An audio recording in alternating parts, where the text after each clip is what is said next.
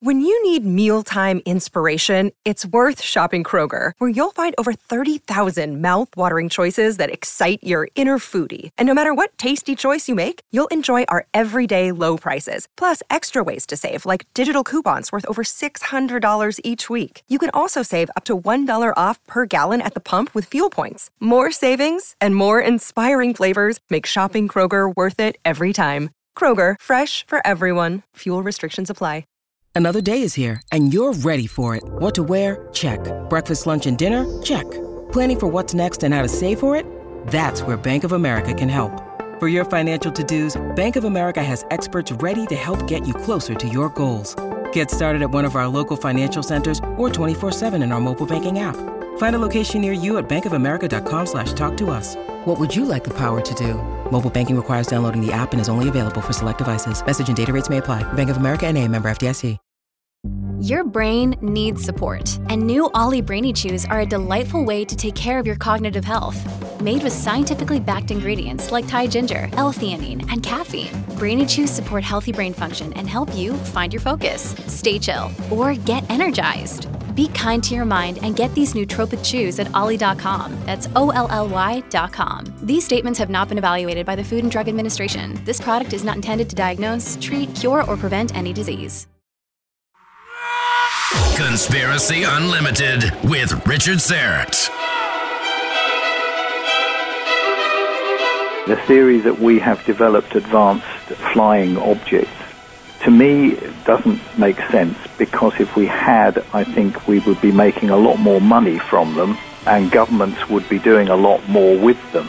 But they are still, governments are spending billions, for example, even trying to find something as simple as how to not make a sonic boom when you fly faster than the speed of sound. Well, these craft that people see, these objects, do seem to be able to do this without even breaking sweat. So in the last 70 years, if mankind had the ability to deconstruct and rebuild these things, I think we'd have done it, and we'd have made a lot of money out of it, and today's transport system would look a lot different to the way it does. Did you know you can now stream episodes of this podcast on your mobile device? All you need is my new Conspiracy Unlimited app. It's absolutely free, and it's available for both iOS and Android devices. If you're a Conspiracy Unlimited Plus member, pay attention. You can now stream premium content from your mobile device. My free Conspiracy Unlimited app for iOS and Android, available from the App Store and Google Play. Get yours today and start streaming Conspiracy Unlimited on your mobile device. Conspiracy Unlimited with Richard Syrett. Pursuing the truth wherever it leads. Exposing evil and corruption and the secret machinations of powerful elites. Revealing the high strangeness beneath the surface of our supposed reality. Coming to you from his studio beneath the stairs, here's Richard Syrett.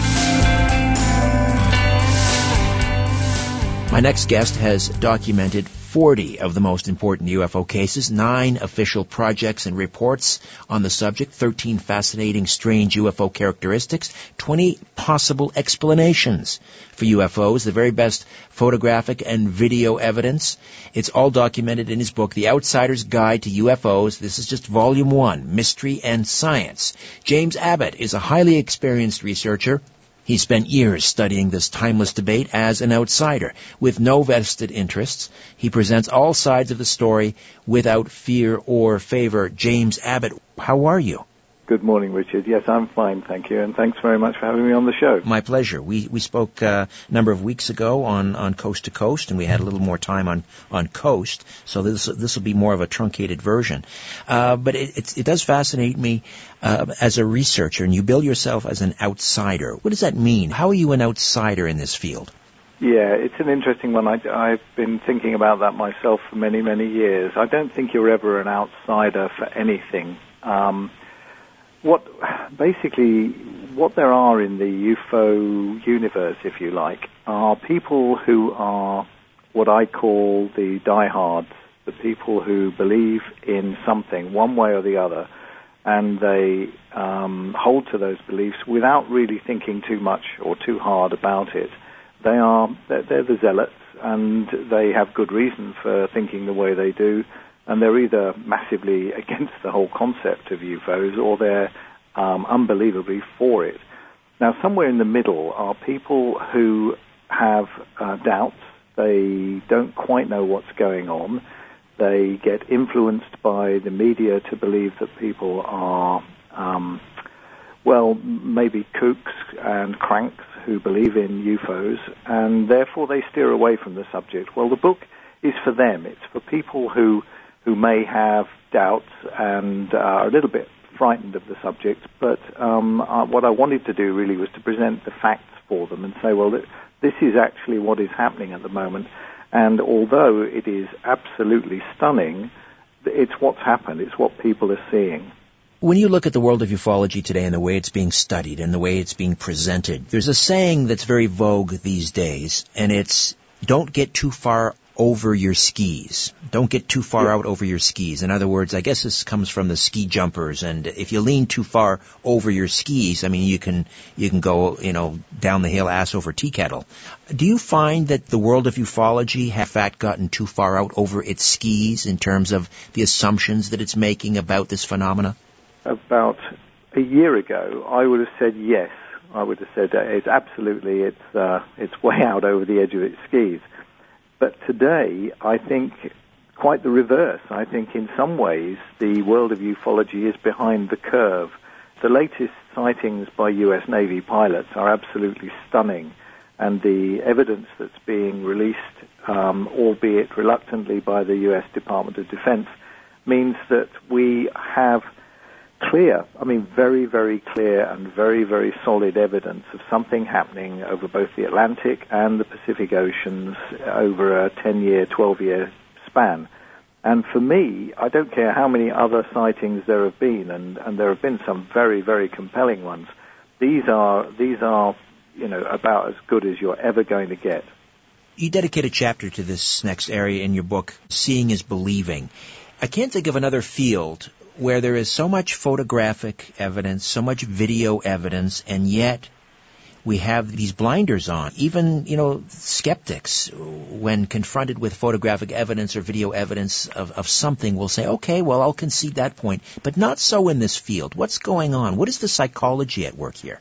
The psychology, I think, is the psychology of fear, the fear of the unknown, the fear of the unusual. Human beings are very, very protective, and they'll believe anything if you actually show them. And sometimes they'll believe things that actually don't exist. Magicians at the theater produce magic that people think has actually happened, but it hasn't. So humans are very strange, but one of the things they are very, very good at is protecting themselves.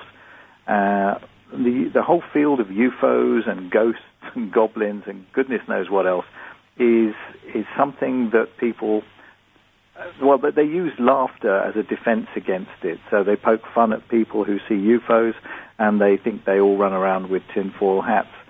But in fact, what's actually happening is that the psychology blinds them. It stops them from seeing what is really there. And it's happened in the past, after all. We've had, we used to have witches in both Europe and in North America. And the local population would laugh at them, but live in fear of them and try to ignore them if they possibly could. And I think that's what's happening with UFOs. People fear the subject because it's something we don't understand. Is that a little bit like normal biasy? In times of some cataclysmic event, there seems to be a couple of types of people. You have the people that will just say, well, there's nothing wrong, nothing going on here, let's just continue on as normal. And then there are the people who say, no, we've got a problem here, we need to take the bull by the horns. So is that what's happening, normal biasy? People are just saying, I don't want to know. Yeah, I think it is what's happening. I think people tend to revert to something they understand and something they feel comfortable with. So consequently, if somebody says that they've seen it, you can actually see it with the latest videos, with the U.S. Navy videos. They've been released.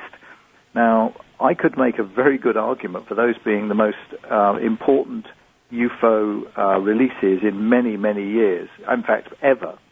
And yet, the most of the world goes about its normal business, and about 9 out of 10 people don't even know those videos exist. So, yes, we do protect ourselves. We cling to normality. We have our comfort blankets. But the scientific community isn't supposed to be about that. Where is the intellectual curiosity? You don't have to conclude that we're talking that these things are piloted by, little green men from some distant galaxy. Just as a phenomena, though, where is the intellectual curiosity? Where are the scientists saying, wow, what is going on here? It may be nothing even close to what some people suppose it to be, but it is a fascinating phenomenon, yet no intellectual curiosity. Yeah, I think scientists are always intellectually curious, but they are also human. They fear ridicule. They fear being cast out into the cold. I mean, there is a sense in which scientists are exactly like the rest of us. If we get too far out in our jobs, and the bosses start looking at us and wondering what on earth is this guy doing, then we stand the chance of maybe seeing a paycheck at the end of the week, and it will be the last one. And the scientists fear that. They fear that if they leave the herd, that they will be castigated and cast into outer darkness forever.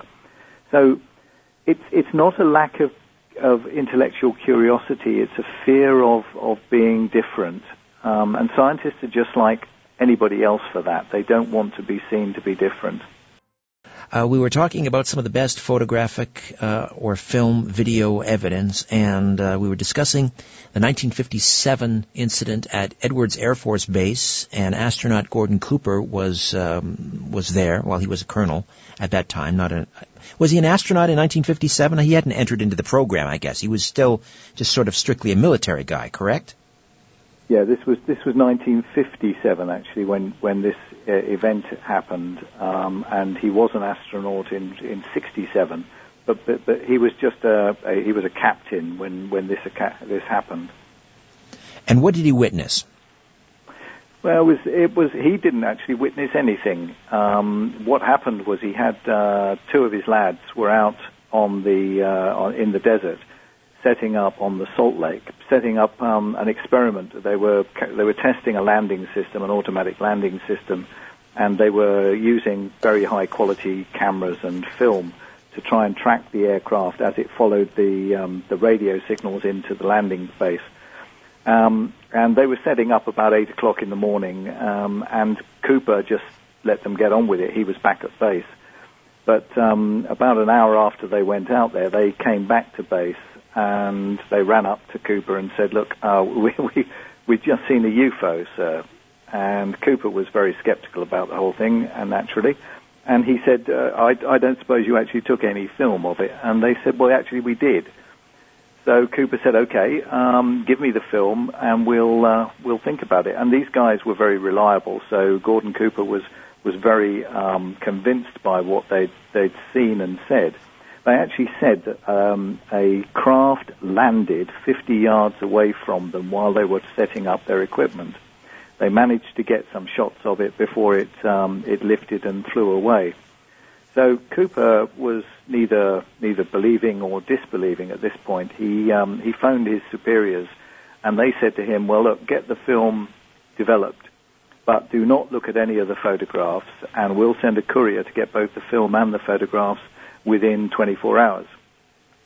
So Cooper did that. He sent it to the base labs, got it developed, and sure enough, the courier arrived for the equipment for the films, and Cooper sent them off to higher authorities. But before he did, he'd only been told not to look at the photographs. He did look at the film that has been developed, and ran a few feet of it through his hands against the window. And what he saw, he said, was extremely convincing and very compelling. And he, particularly, was a believer from that day on. What he did expect, however, was that he would be interviewed and that his men would be interviewed subsequently about this event, because it was quite a stunning sighting, 50 yards away from these guys. Well, that never happened. It never, ever happened. And from that day on, Gordon Cooper who's one of the bravest men probably, one would ever want to know, believed that the U.S. government was covering things up. Sure, he was part of the Mercury space program, if I remember correctly, or was it Gemini? No, he was Mercury. Mercury. And I think he flew on one of the Gemini missions, but he was certainly Mercury. And he was, when I say he was brave, I mean this guy actually fell asleep in orbit. He fell asleep before he was launched once. Now, I mean, in those days, well, even in these days, riding a rocket is a pretty dangerous thing to do. In those days, you were literally being strapped on top of a ballistic missile. And these chaps were taking their life in their hands big time. So, for a guy to fall asleep while he was doing it shows how cool he was. And on one occasion, he actually piloted his Gemini craft back to Earth using just his wristwatch because the computers had broken down. Oh my gosh, that's a real American hero, folks. And he never deviated from that story until the day he died. Correct?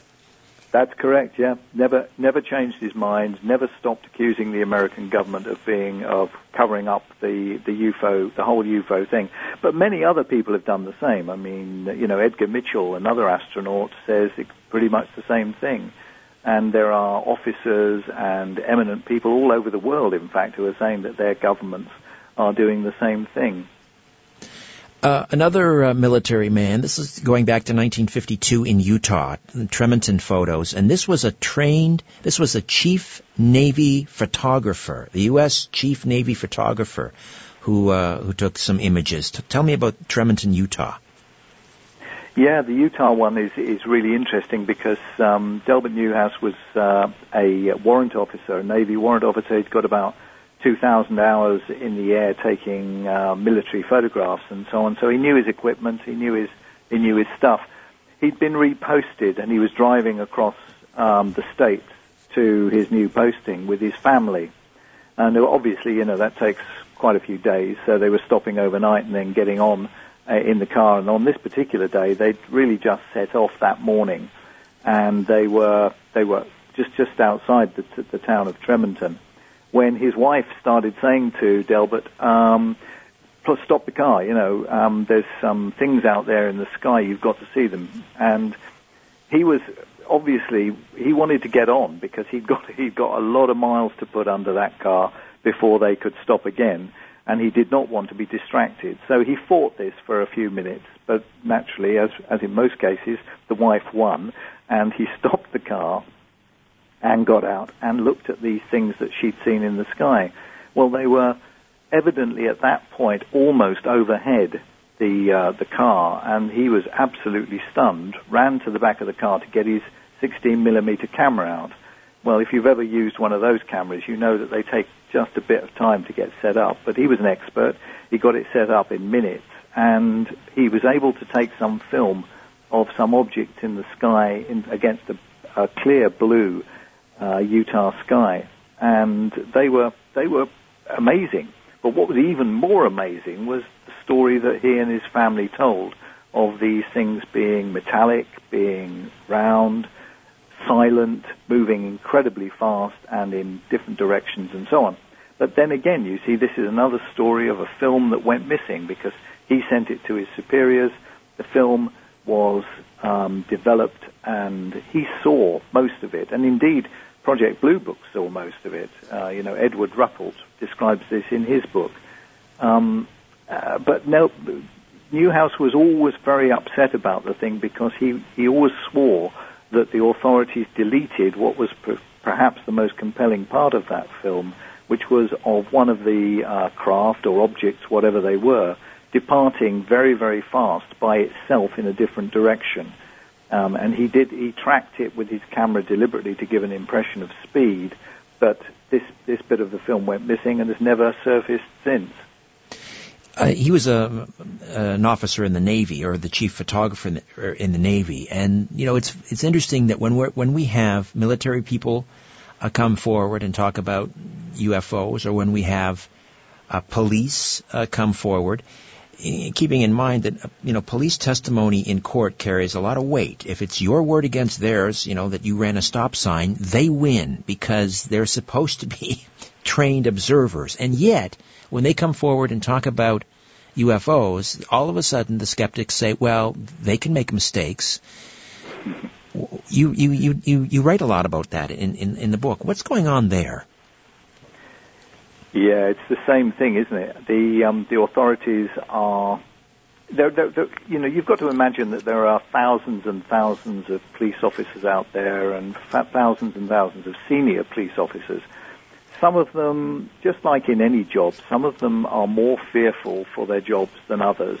Some, if a police officer comes back to you and says, look, sir, I've just seen an object in the sky and it did this and it did that, some people would have the bravery and the guts to say, well, okay, I'll pass it on to higher authority and you tell, one of the UFO organizations.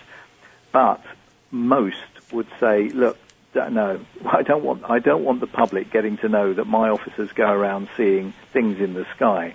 So, next thing you'll be seeing fairies.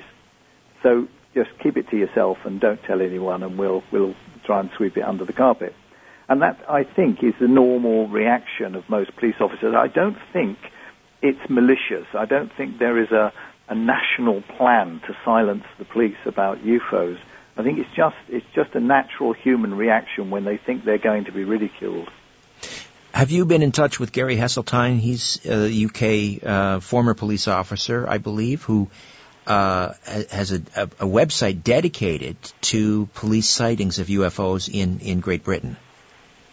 Yeah, no, I haven't. I've tried on a couple of occasions, but last time I tried, he was away on vacation, so I couldn't get to talk to him. But yeah, I've tried, and yeah, the accounts of police sightings are extremely compelling, and you can talk about in France, in Britain, in the Netherlands, in Norway, in the United States, in Canada, of course. All sorts of police people are seeing these things because they're out at night. Only the other day there on the Coast to Coast interview, there was a chap called in, and he'd been a police officer for 27 years and hadn't told anybody about his sighting, but he and his colleagues saw a UFO while they were standing outside a bar one night. Oh, that's right. Yes, now I remember that call. Yes. Yeah. So, what are we going to do about this in terms of, we've had so many different, official government-sanctioned studies. We had Project Blue Book.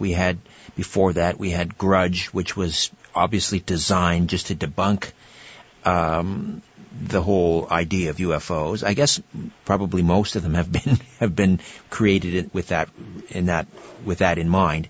But what would it take, in your mind, to conduct a proper scientific study of UFOs? Well, number one, I think, Richard, it's got to be international. Anything that's set up on a national basis probably would not succeed.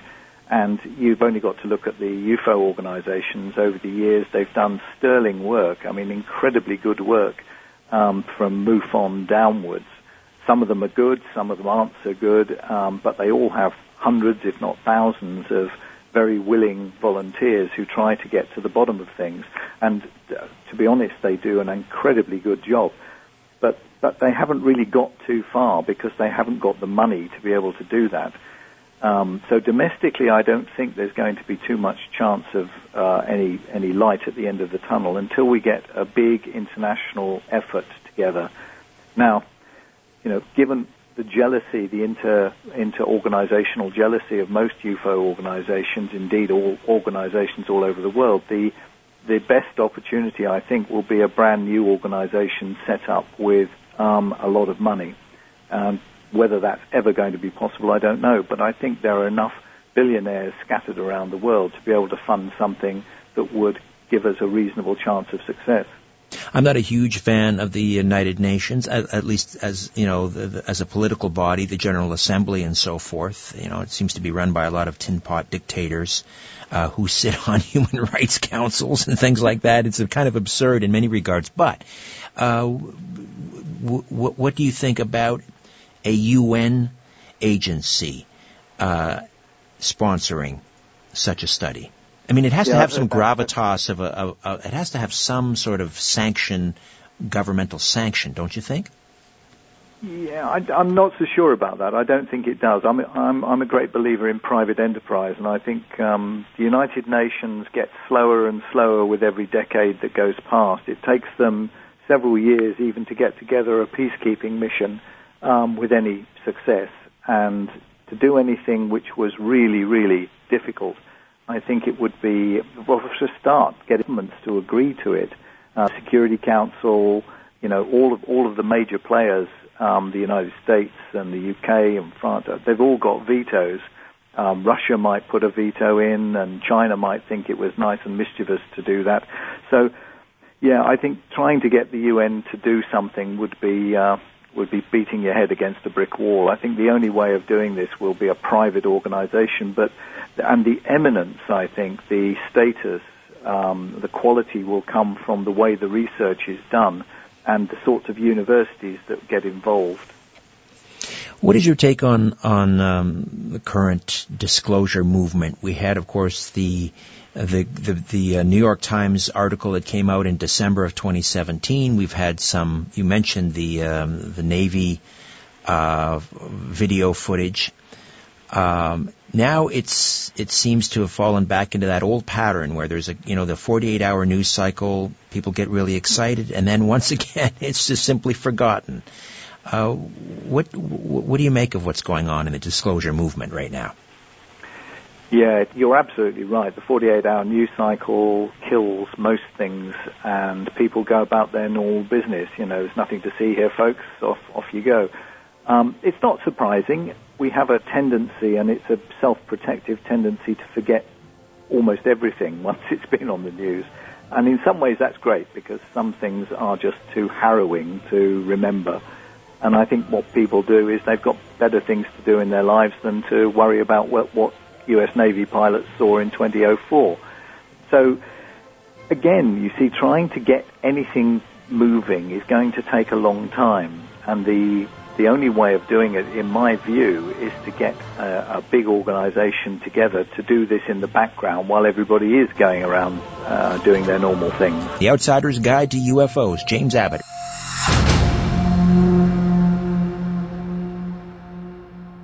This podcast is sponsored by Ramp. Are you the decision maker in your company? Consider this. For the first time in decades, there's a better option for a corporate card and spend management platform. Meet Ramp, the only corporate card and spend management system designed to help you spend less money so you can make more. Most corporate credit cards offer points as incentives, but those points amount to less than their worth in real cash value. Ramp's business cards offer you cash back, real money in your pocket. Plus, you control who spends what with each vendor. And Ramp software collects and verifies receipts automatically, which means you'll stop wasteful spending and close your books in hours instead of days. Businesses that use Ramp add up to 5% to their bottom line the first year.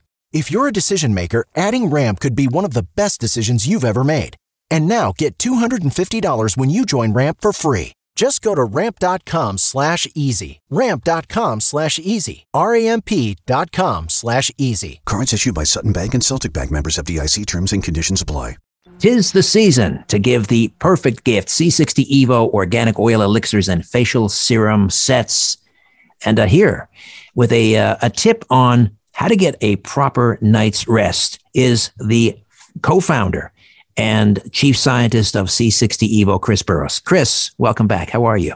Richard, thank you so much for having me. I just want to share one of the tips. I've got a number of them, but one of the tips for getting a good night's sleep is related to naps, right? So we're all interested in naps. And the reality is, if you're foregoing naps, you probably shouldn't. The data is really clear. You should be taking naps. Just a couple things that you need to be mindful of when you take a nap. One of them is don't take naps after 4. Right? Because that can tend to interrupt your circadian rhythm. And that's the rhythm that gets your sleep cycle in tune with the rising and falling of the sun. So taking a nap after 4 can interrupt that and can have a negative impact on your sleep.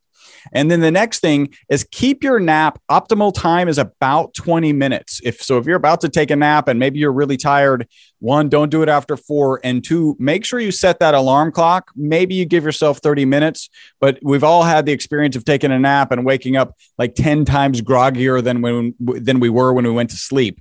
So keep those naps short and keep them before 4. I like to share these kind of sleep ideas with people because 1, I love to deliver value. And 2, it's actually our most consistent testimonial with our product, C60 Evo, is people take it in the morning. They report mental focus and energy during the day and then better sleep that night. Absolutely. Oh, I always take I call it the grandpa nap, but I wake up, I don't feel like a grandpa, and I'm not a grandpa. So absolutely, getting a good afternoon or early afternoon nap is key. Get you going through the rest of the day. C60 Evo products deliver noticeable benefits to people and pets around the world. Immunity boost, deeper sleep, just like Chris said, more energy, mental balance, flexibility, and longevity. And don't forget, visit the website. That's c60evo.com/Richard-Serrett. c60evo.com/Richard-Serrett. And use the code EVRS at checkout, and you save an extra 10%. Chris, we'll talk again next week. Thank you. If there's one thing money can't buy, it's sanity. Conspiracy Unlimited with Richard Serrett. Welcome back. James Abbott stays with us, the Outsider's Guide to UFOs. And you talk about sort of the 4 theories as to what UFOs might be about. And of course, we have, intergalactic craft. The second one has to be, or is about, the idea that they're from here on Earth. The other one is time or dimensional travelers, and fourth, even weirder theories. I want to talk about number 2, and that is that they are here on Earth. Does this include craft that are actually advanced aerospace weapons or aerospace created by humans, perhaps, at Area 51 or, Wright-Patterson? Or are we talking about aliens that live here, perhaps subterranean civilizations and so forth? Yeah, the answer is I don't know, but all of those things are possible, of course. It is possible that we have got the technology, and Roswell gave us a start perhaps back in 47, and that governments have developed craft which can do the things that people see in the sky. And it's also possible that there are aliens living on the planet who keep their craft in garages near where they work and go flying around the place and doing various things at various times. But the first theory, the theory that we have developed advanced flying objects, to me doesn't make sense, because if we had, I think we would be making a lot more money from them, and governments would be doing a lot more with them. But they are still, governments are spending billions, for example, even trying to find something as simple as how to not make a sonic boom when you fly faster than the speed of sound. Well, these craft that people see, these objects, do seem to be able to do this without even breaking sweat. So in the last 70 years, if mankind had the ability to deconstruct and rebuild these things, I think we'd have done it, and we'd have made a lot of money out of it. And today's transport system would look a lot different to the way it does. The second approach, aliens on Earth, well, yeah, again, there's nothing to say that hasn't happened, and there are a lot of theories out there that say it has. But again, why be so visible about it? What is it that they want to do that involves having vast triangular lighted objects flying slowly over populated areas like the Hudson Valley back in the 80s, or Belgium in the 90s, or Britain in the 2000s? It doesn't make sense for them to do that sort of thing. I'm quite prepared to believe that there may be alien bases on Earth, but why all the sort of obvious flying around and the dancing around in full sight of people? It's true. That's the paradox. One, they're not landing on the White House lawn and saying, here we are. And then on the other hand, as you say, there are mass sightings of slowly hovering above Phoenix with their lights blinking, saying, here we are, here we are. So they're being very coy, aren't they? Come here, come here, come here, go away, go away, go away. Yep, it is baffling, but then that's what makes the UFO issue so compelling and so interesting, because if you don't go overboard on one side or the other, the middle ground of UFOs is probably the most mysterious thing that humanity has facing it at the moment. There's a bit of science that we have to learn.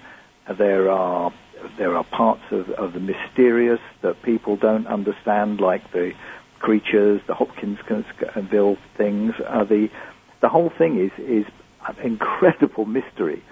But the point is, why do they do it? And on the one hand, I've said in the book, one of the simplest examples is tourism, with a smattering of scientific and military investigation. These things exhibit all the characteristics of a tourist coach going around looking at all the sights. So they drift quietly over towns. They don't mind anybody seeing them, because they know will not believe it afterwards, and will certainly not believe anybody who tells that they've seen it. So what they are, I don't know. But made on Earth, I don't think so.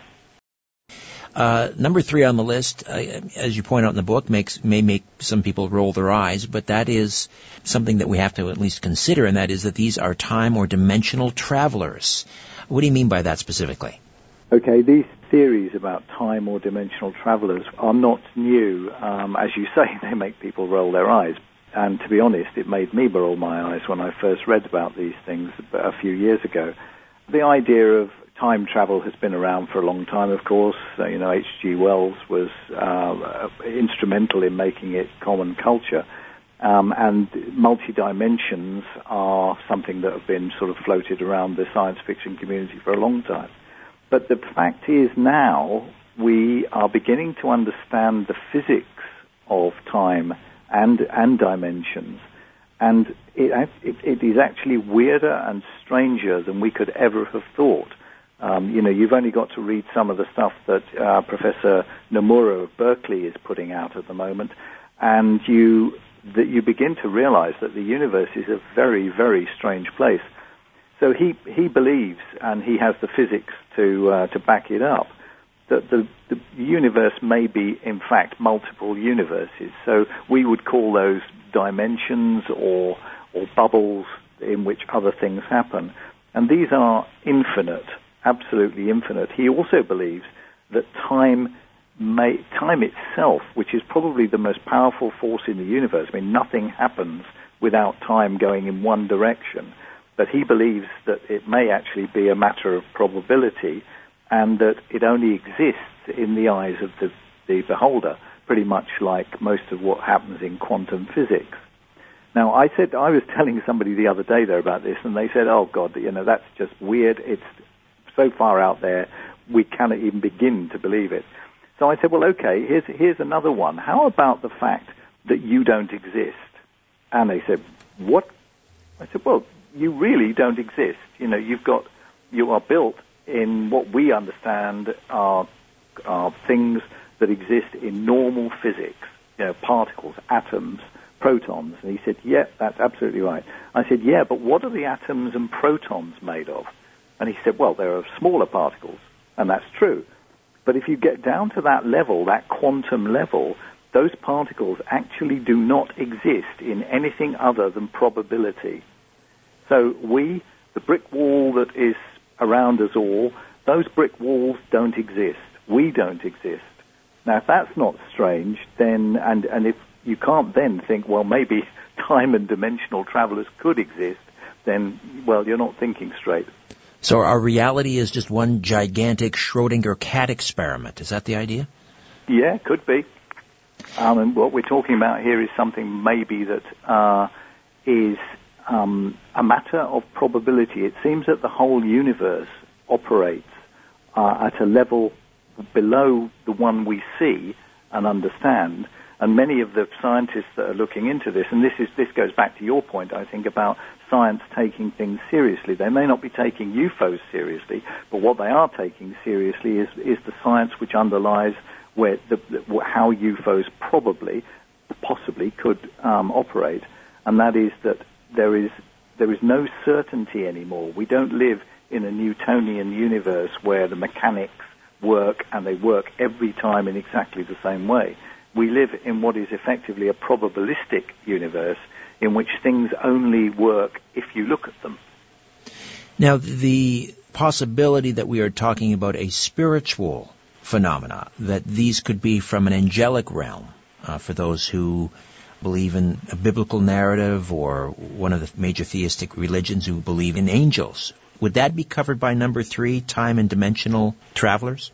Yeah, it could be. I mean, whatever you call whatever it might be happening, it is something that is beyond what we know at the moment. It's, a lot of people think they know what's going on, and a lot of people believe in what is going on, but we don't actually know at the moment. If I was to talk to one of my physicist friends nowadays, he would say to me, we would probably never know for sure, because truth, as as one often hears it put, actually doesn't exist. There is no such thing, because it only exists in one universe at one particular time and in one particular set of circumstances. And number 4, which is just goes totally off the rails, it's J. Allen Hynek talked about mind and matter. So explain what this 4th explanation is for UFOs.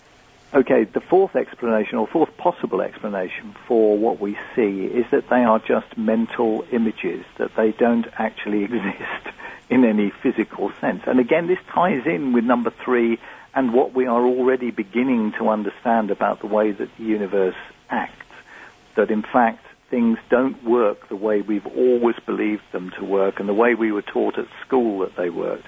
And Allen Hynek came up with this idea that maybe some of these things that people see in the sky are not actually there. They're projections, that something somewhere is projecting the images into people's minds. And again, you sort of occasionally find accounts of people who see UFOs and say, they made me feel better, or as soon as I thought come towards me, they did come towards me. And as soon as I got scared, they went away again. And it's those sort of things that made Allen Hynek think, well, maybe these things are mental rather than original, rather than physical. And of course, then you've got the theory that maybe some of them are actually living creatures. And, this is going back to the Scots and Ivan Sanderson's theories about uninvited visitors, that in fact the universe is just as strange as we are beginning to understand it to be, and that out there are creatures, whole creatures, that are so large that they can appear to be objects, and that the creatures themselves but can influence minds. Now, it's funny because I had a conversation with Grant Cameron, a noted Canadian ufologist and who has scoured presidential libraries looking for documents pertaining to UFOs, particularly the Clinton Library. And he is now of the mind that we're probably talking about number 4. In fact, he talks about a conversation he had with, I believe it was a professor at either Harvard or Princeton who had knowledge of, the infamous Majestic 12 group, those that are charged with keeping a lid on the UFO secret.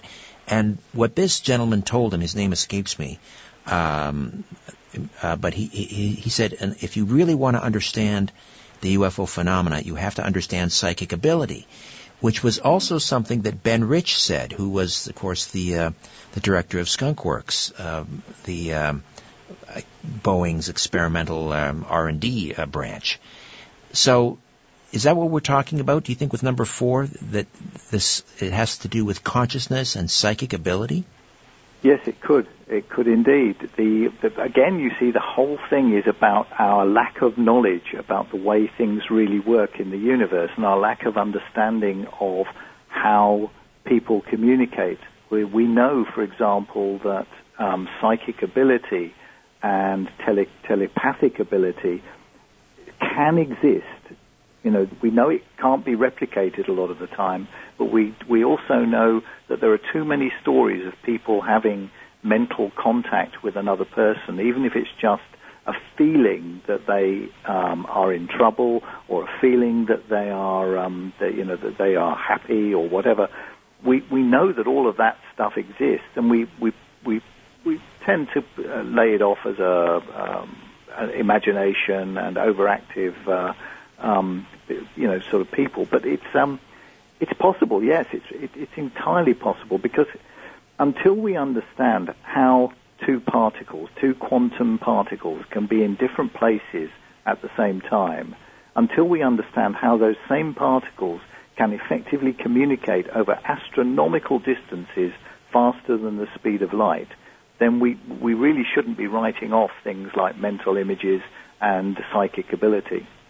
And yet, there does seem to be some physicality to this phenomena as well. Now, we're told that Robert Bigelow, who is involved in ATIP, the Advanced Aerial Threat Identification Program, and this was sort of behind the December New York Times article, we're told that maybe this whole disclosure thing has been turned over to him, and that he has, sitting in a warehouse somewhere, little bits and pieces of metal and parts from these craft. If that's the case, why doesn't he just show us? Or is he now going to sort of hoard this material and this technology, in which case we'll never have disclosure? Robert Bigelow and the whole Bigelow thing is just as much of a mystery as the UFO. We've been trying to get to the bottom of that for a while. So it gives me a little bit of hope that there is something happening out there that will give future generations just as much fun as we've had in getting into the UFO phenomena. But if he's got bits sitting in a warehouse somewhere and he's doing anything with them, my guess is what he's trying to do is to understand them. I think it's more likely that we don't understand what these bits and pieces of metal or technology are, and that we're trying to do it. And until we do, I don't think Bigelow or the U.S. government or any government, the Canadian, the British, the French, whatever, will start announcing or disclosing anything. I get the impression, though, after reading your book, that ultimately, though, this may be just unknowable. What are your thoughts? This may be unknowable, yes. I do think that. At the end of the day, there are things that we are able to understand and comprehend. And one of the things that a lot of people have said to me when they've commented on the book is that this could be one of those things that we have to mature by maybe another 100, 200, maybe 1,000 years before we have the mental capacity to understand what is happening. This is Volume 1, Mystery and Science. Is Volume 2 in the works, James? Yes, it is, yes. Can you tease us a little bit? What is the subtitle of this one? The subtitle is Curiouser and Curiouser, and it goes into the 21st century sightings of UFOs and also some of the sort of science issues that we've been talking about this morning, the way that, we simply don't understand what's going on. The Outsider's Guide to UFOs, James Abbott. Thanks for getting up so early in the morning in the UK. Appreciate it. No, it's a pleasure. A new Conspiracy Unlimited with Richard Syrett drops every Monday, Wednesday, and Friday at conspiracyunlimitedpodcast.com. Blow your mind. That is all for now. Oh, and remember to share and give a 5-star review because we have huge egos and need love. We're like cats. We need constant petting.